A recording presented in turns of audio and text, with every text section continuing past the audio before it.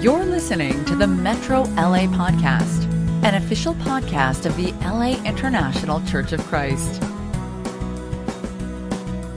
So, amen. So here we are at the foot of the Lonely Mountain, studying the book of John. What a great place to be. And we're in the heart of the Gospel of John. John 13, 14, 15, 16, 17. This is really the meat. If you had a big buffet, you're eating the steak now. And we're going to take our time here. We're not going to rush through it, because there's just so much good stuff here to learn, so much good stuff to realize. So we'll pick up right after. Well, just as a reminder, John 13, we were wrapping up. Jesus is talking about his death, and Simon says, that's not going to happen. And Jesus tells him that you will deny me 3 times before the rooster crows. You will disown me 3 times.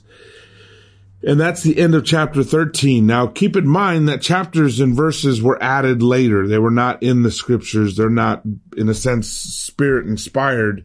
So really, this continues. This is just a continuation, even the very next sentence. So in John chapter 14, verse 1, Jesus says, "Do not let your hearts be troubled." And first of all, that tells you a boatload of information. It tells you what the apostles are feeling as the discussion has gone to Jesus' death. And you can imagine, they've been with Jesus for 3 years. He's mentioned it more than once. He's talked about his death. He's talked about how it all will end. I don't know if they were just in denial. They didn't want it to happen, or they just really weren't paying attention. But either is possible. But all of a sudden, this becomes very serious. Their hearts are troubled.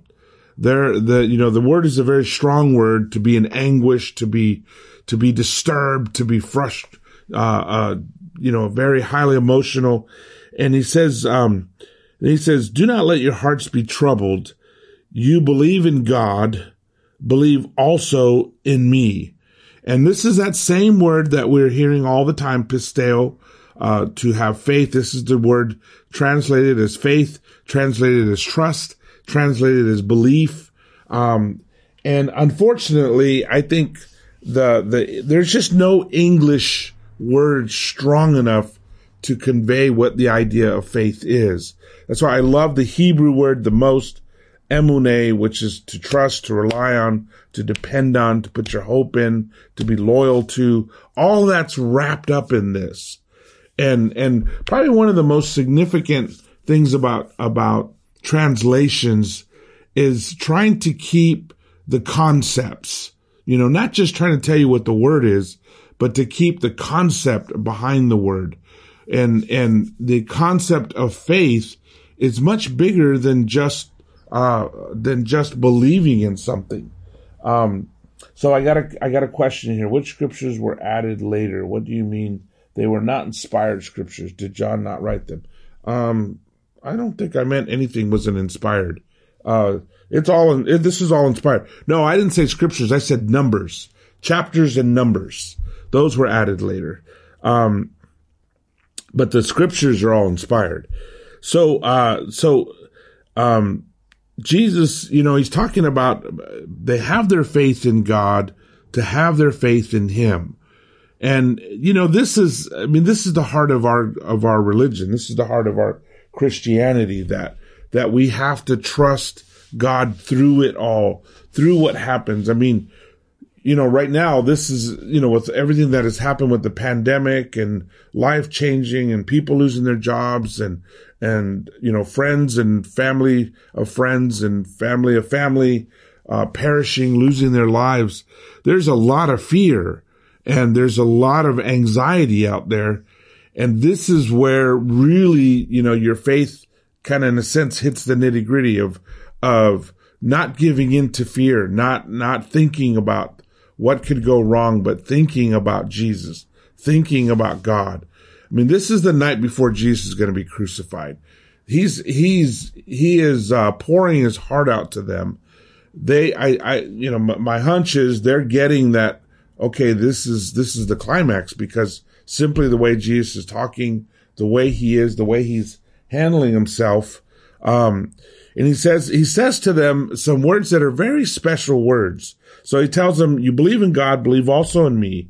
And he says, my Father's house has many rooms. If that were not so, would I have told you that I am going there to prepare a place for you? And if I go and prepare a place for you, I will come back and take you to be with me, that you may also be where I am. Now, here's a really cool thing about this. So he's telling them, that his Father's house has many rooms. Now, that's even that is a very unique statement. I mean, heaven, obviously we're talking about heaven here, but he doesn't just, it's not the typical phrase for heaven. Heaven's not usually called my Father's house. He's using that term. Why? Because it's tying into wedding language. Typically, and weddings evolve. So it's not like there was one way to do a wedding and that was how they did it for 1,000 years. Weddings evolve, but the general idea of what would be happening in this time period is the parents would make an agreement that my kid's going to marry your kid, and, this is how it's going to work out. And then, at a certain point, the young man would go to her house and he would have a cup, and he would propose or he would give the dowry or whatever was agreed upon. And he would also have a cup, and she would drink that cup, and that would be the sealing of covenant.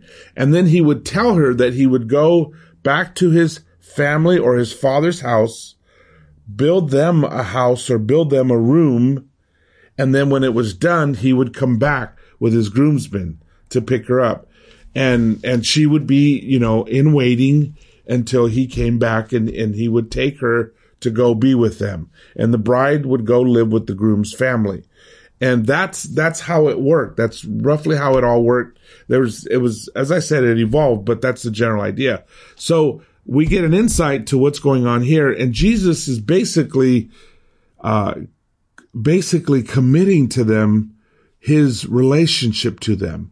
It's almost like a proposal. It's a covenant, that I will come back for you. We will be together forever. I mean, people cry at weddings. Why? Because there's such powerful expressions of love, of devotion, of commitment, and they read vows to each other, and they make promises to one another. And sadly, in the world, most weddings don't, last. And, in the kingdom, we have much better odds. And, simply because of the help we have with Jesus and the church. But we love it when we know that the people are sincere, that they've prepared, that they're relying on God, because it's just the hope of forever, right? But that expression of love, that expression of devotion, that expression of commitment is moving. It's powerful. It's an incredible thing. And that's what Jesus is doing with them. I mean, it's kind of like, this is the wedding day of the church. These are the foundlings. These are the early church members, the founders of the church. And he is betrothing himself to them, and the church will be his bride. So and they would have known that. They would have totally known that. I mean, if you sat down with somebody at a dinner table and you said, whatever your name is, commit to love you in sickness and health, in wealth and in poverty, in good times and bad times, they'd be like, wait, what are you doing? What are you doing here? Because they would know immediately that you're making a commitment, that you're making a covenant, a wedding covenant with them. And that's basically what Jesus did. Is he makes that wedding covenant with them. He says, and if I go and prepare a place for you, I will come back and take you to be with me, that you also may be where I am. And okay, there's another one of those I am statements, right?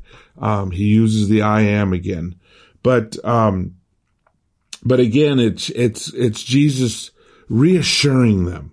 He's reassuring us. I mean, it's recorded because this promise is also for us. that he will come back to be with us, and he will come back and he will take us to be with him, with the Father, in the Father's house. And of course, a lot has often been preached and talked about the room that he's got prepared for us, right? Everybody loves to talk about that room. What's my room going to look like in heaven? And I always joke about it, man. It's going to have a 200 by 200 inch flat screen TV. It's going to be 4 dimensionals. It's going to be all kinds of stuff. What's the 4th dimension? I don't know, but we'll figure it out there. And it's going to be incredible. And he's making that commitment to them and saying, look, I'm going to come back and get you. Don't worry, basically. Don't be afraid. I will be back, and I will be back specifically for you, to take you to be with the Father, in the Father's house, in your room, and I love that the promise and the clear direction that Jesus is giving us. Here's the plan. Here's what we're going to do. You're going to stay. You're going to preach the gospel. You're going to start the church. And then I'm going to come back and take you to be with me. And you got to love that. And I think a lot of times as Christians, we don't think about it enough. We don't think about heaven enough. We don't think about what Jesus is doing enough. And I think sometimes we're even kind of a little bit afraid to believe that it's too much pie in the sky, or it sounds too good to be true. And that most things that sound too good to be true are too good to be true, but not so with Jesus. There isn't a promise that he made that he ever broke. There isn't a promise that he made that he will not fulfill in due time. And that is incredibly reassuring. Jesus is coming back for you. He's coming back to pick you up. I'll never forget one time my parents had just separated, and it was just my mom and I.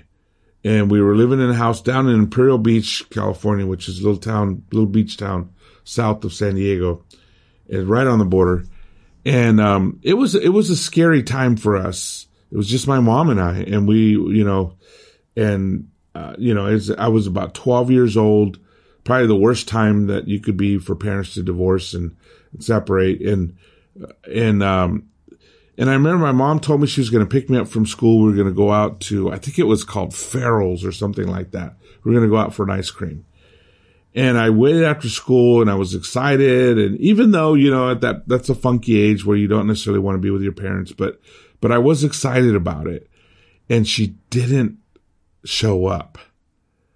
And I remember I walked home, and I was so angry, and I was so hurt, and it turns out it wasn't her fault. She had to work late, and, we didn't have cell phones back then.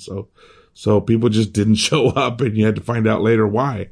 And I was so hurt, and I was so disappointed, and it really hurt. And I was even kind of surprised at myself, how hurt and upset I was.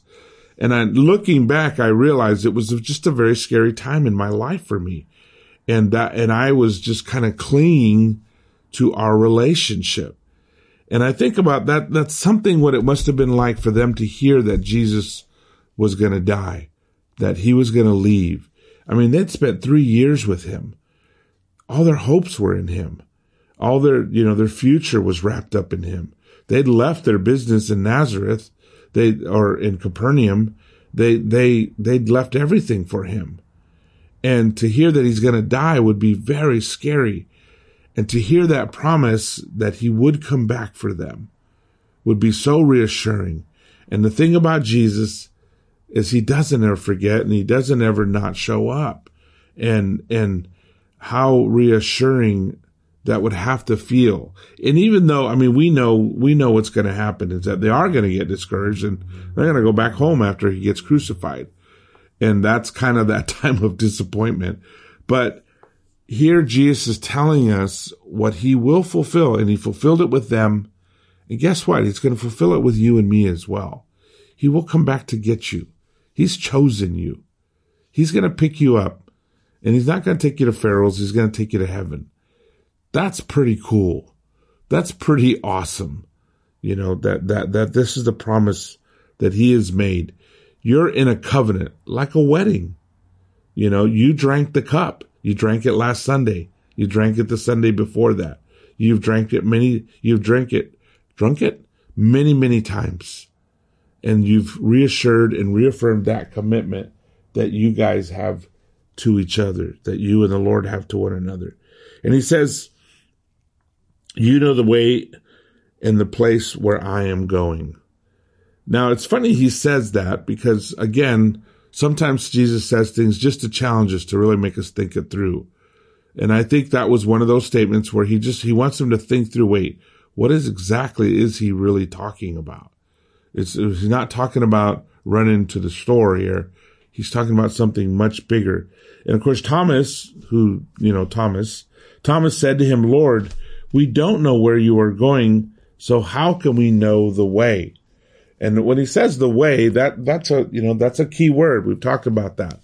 The way is a key concept. It's one of those concepts that runs through the Old Testament and the New Testament, the way of the Lord. And he says, how do we know the way? How are we going to know how to follow you if you leave us? Jesus answered, I am the way and the truth and the life. No one comes to the Father except through me. If you really know me, you will know my Father as well. From now on, you do know him and you have seen him. And he states, he reassures them again. You know the way. Come on. Sometimes we don't want to recognize even what we know already, even what was already in us. He first says, I am the way. He's the path. How do you get to heaven? Well, through Jesus. He is the way. He teaches us how to get there. We just follow Jesus. That's it. We focus on and we follow Jesus. This is incredibly important because I think a lot of times we think, oh, I got to do this, I got to do this, I got to do that, I got to do that, I got to do all these things. What you need to do is just focus and follow Jesus. He's the way. He will get you there. And it's not just a one-time deal. I think, like a lot of religions, I think we fall into the same mistake sometimes. We'll take a key point in the salvation process and we'll put everything there. Is it a bar mitzvah? Is it a christening? Is it a coming out? Is it a baptism? Obviously, baptism's a key point because we know from the scriptures your sins are forgiven and you're raised to live a new life. But it's certainly not the only point. I mean, you have to come to faith. At some point, you have to decide to believe in Jesus and put your faith in him. We have to repent of our sins. At some point in life, we have to realize what we've done wrong and repent and decide to live a righteous life. Even though we'll never be perfect, even though we'll never do everything right, but we have to make that decision to say goodbye to our sinful life and strive to live a righteous life, which is, practically speaking, following Jesus. And we get baptized, of course. And then after that, we come out and we're living a new life, following Jesus. But the thing that continues for our entire life is following Jesus. So that's the big thing, is he is the way. He's the way to get us to heaven, because you can come to faith, repent, and be baptized. And if you're not following Jesus, it's no good.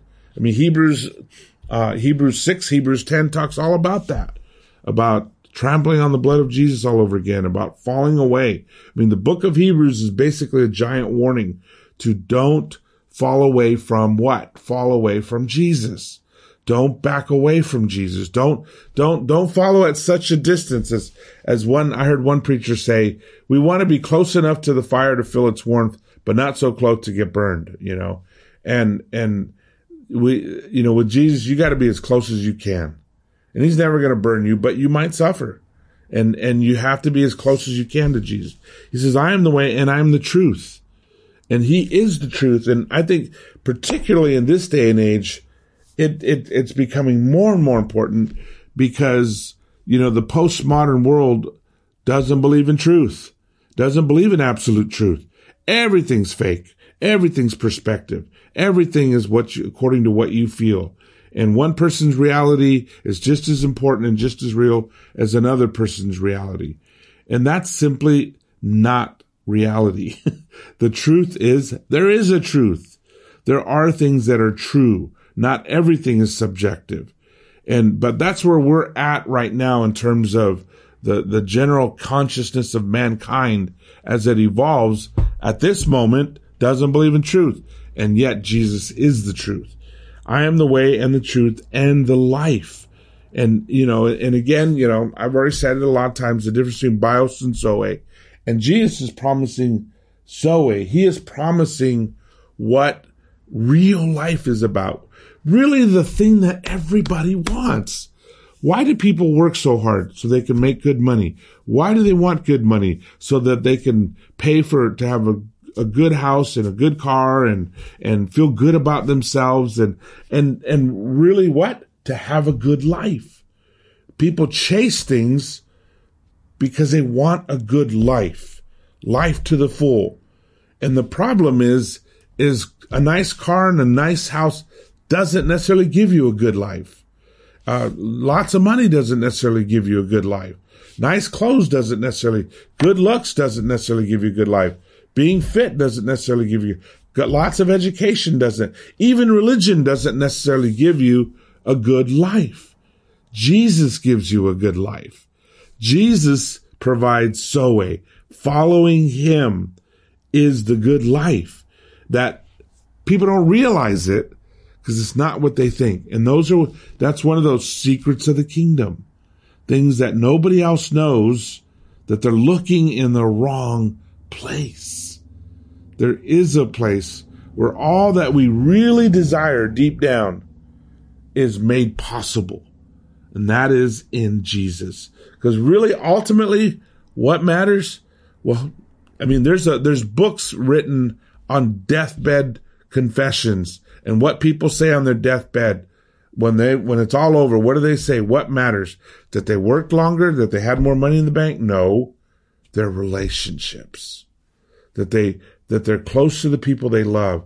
That they know God. They know Jesus. That they're not full of guilt. I just saw this scientist doing all this research on death and what people feel and how people enter the state of death when they die, how they go through that process. And he said the worst thing is people who are loaded with guilt because they fight and they struggle and they're tormented because they have all this guilt. In Jesus, we're free of guilt. We're covered by his grace. We know we've striven to do our best. And even the mistakes we made and the things we did wrong, we know we're covered by grace. It's as though we did none of it.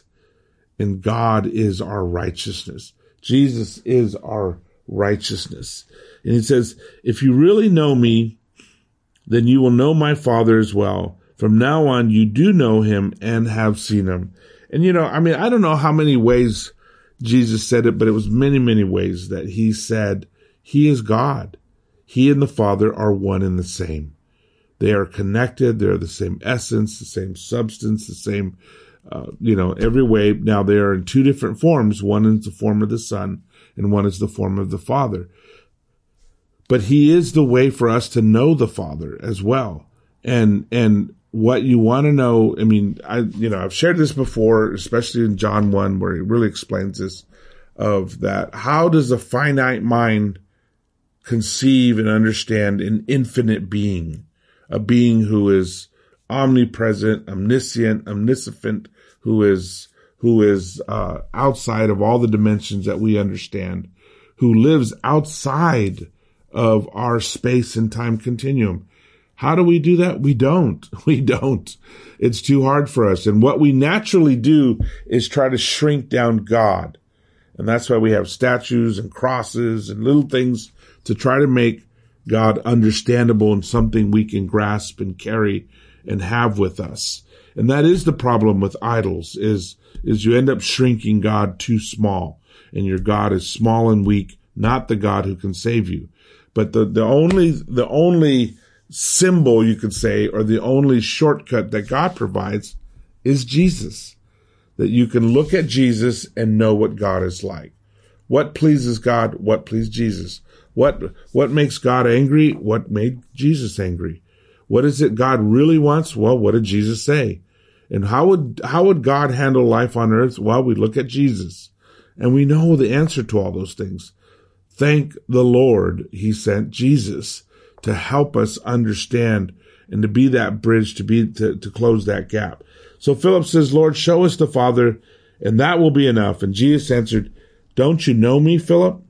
Even after I have been among you for such a long time, anyone who has seen me has seen the Father. How can you say, show us the Father? Don't you believe that I am in the Father and that the Father is in me? The words I say to you, I do not speak on my own authority. Rather, it is the Father living in me who is doing his work. Believe me when I say that I am in the Father and the Father is in me, or at least believe on the evidence of the works themselves. And he's talking about all the signs, all the things that he's done over time. Very truly I tell you, whoever believes in me will do the works I have been doing, and they will do even greater things than these. This is one of those statements that is interesting. He says, very truly I tell you, whoever believes in me will do the works I have been doing, and they will do even greater things than these, because I am going to the Father. And because Jesus is going to be in heaven, basically because he's leaving and the Holy Spirit's coming, greater things will happen. I mean, as I said at the very beginning, Jesus never left 30 miles in his entire adult life. He didn't leave more than 30 miles from Nazareth. I mean, he was basically in just a local region doing everything. He knew that the apostles and then the disciples of the apostles and the disciples of the disciples would spread the gospel all around the world. And they would see the world evangelized. Not any one of them, because global evangelism is bigger than any one person's life. And it's always funny. I had this guy was getting on me saying, why don't you have the goal to evangelize the world in one generation? And, it didn't happen in the first generation. Why would we think we're going to do better than Jesus and the apostles? I mean, they didn't evangelize the world in one generation. It took many generations. Now, what they did was great, was fantastic. They spread the gospel country to country, part of the world to part of the world. And it is spreading around the world to this day. It's still spreading around the world. And we're not, this is the fact that we get to be part of this is what's so incredible about this. And he says, and I will do whatever you ask in my name, so that the Father may be glorified in the Son. You may ask me for anything in my name, and I will do it. And basically, again, all of this is Jesus saying, look, I'm with you. We're in a covenant. We're married. When nuns become nuns, they put on a wedding dress and they go through a wedding ceremony because they are now wed to Jesus in a very symbolic, but they literally put on a wedding dress because they are now brides of Jesus. In a very real way, that's what the church is. The bride of Jesus, which means that's what you are. You are married to Jesus. You belong to him. You're his bride. We're his. We belong to him. We are in, much like we are in a covenant. If you're married with your spouse, or if you're not married, doesn't matter. We're all in a covenant with Jesus. So we'll stop there.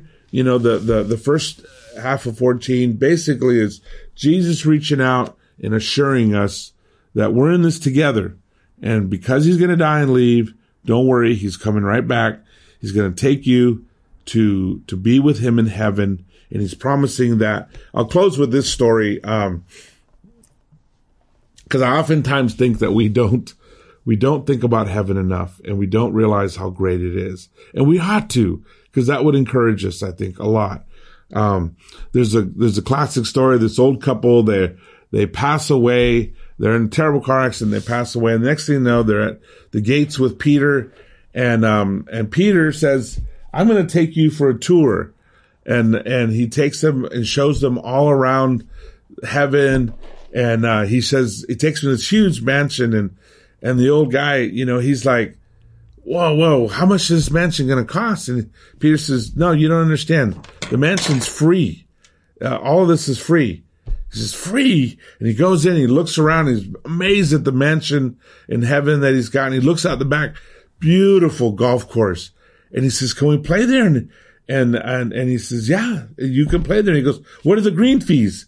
And Peter says, you're not getting this. This is heaven. There are no green fees. You can play anytime you want. And he says, let me take you to the clubhouse. And they go down to the clubhouse and he's looking around. And he's amazed. This beautiful clubhouse. And there's this huge buffet of food. And, he says, let's eat, and he starts taking the bran muffins and the margarine, no cholesterol. And Peter says, you can eat whatever you want. And he says, what do you mean? And he says, it's free. This is heaven. And he says, I don't have to pay for the food. You don't have to pay for anything. All of it's free and you can eat whatever you want. And all of a sudden the guy starts kicking the ground. And he's throwing things down. And he's yelling. And Peter looks at the wife and says, what's wrong with him? And she's, I don't know. And he says, doggone it. The husband says, doggone it, Ethel. If you hadn't been forcing me to eat all those bran muffins, I could have been here 20 years ago. Sometimes we avoid death because we're so scared because we don't know what's going to happen afterwards. Heaven's going to happen. And that's going to be awesome. And that's what Jesus was promising them. Whatever happens in this world, don't worry. He's coming back to take you, to claim your room. And the fees, no fees. And you can eat whatever you want. God bless you, and we'll continue tomorrow. You've just listened to the Metro LA podcast. For more information about our ministry, please visit metrolaregion.com.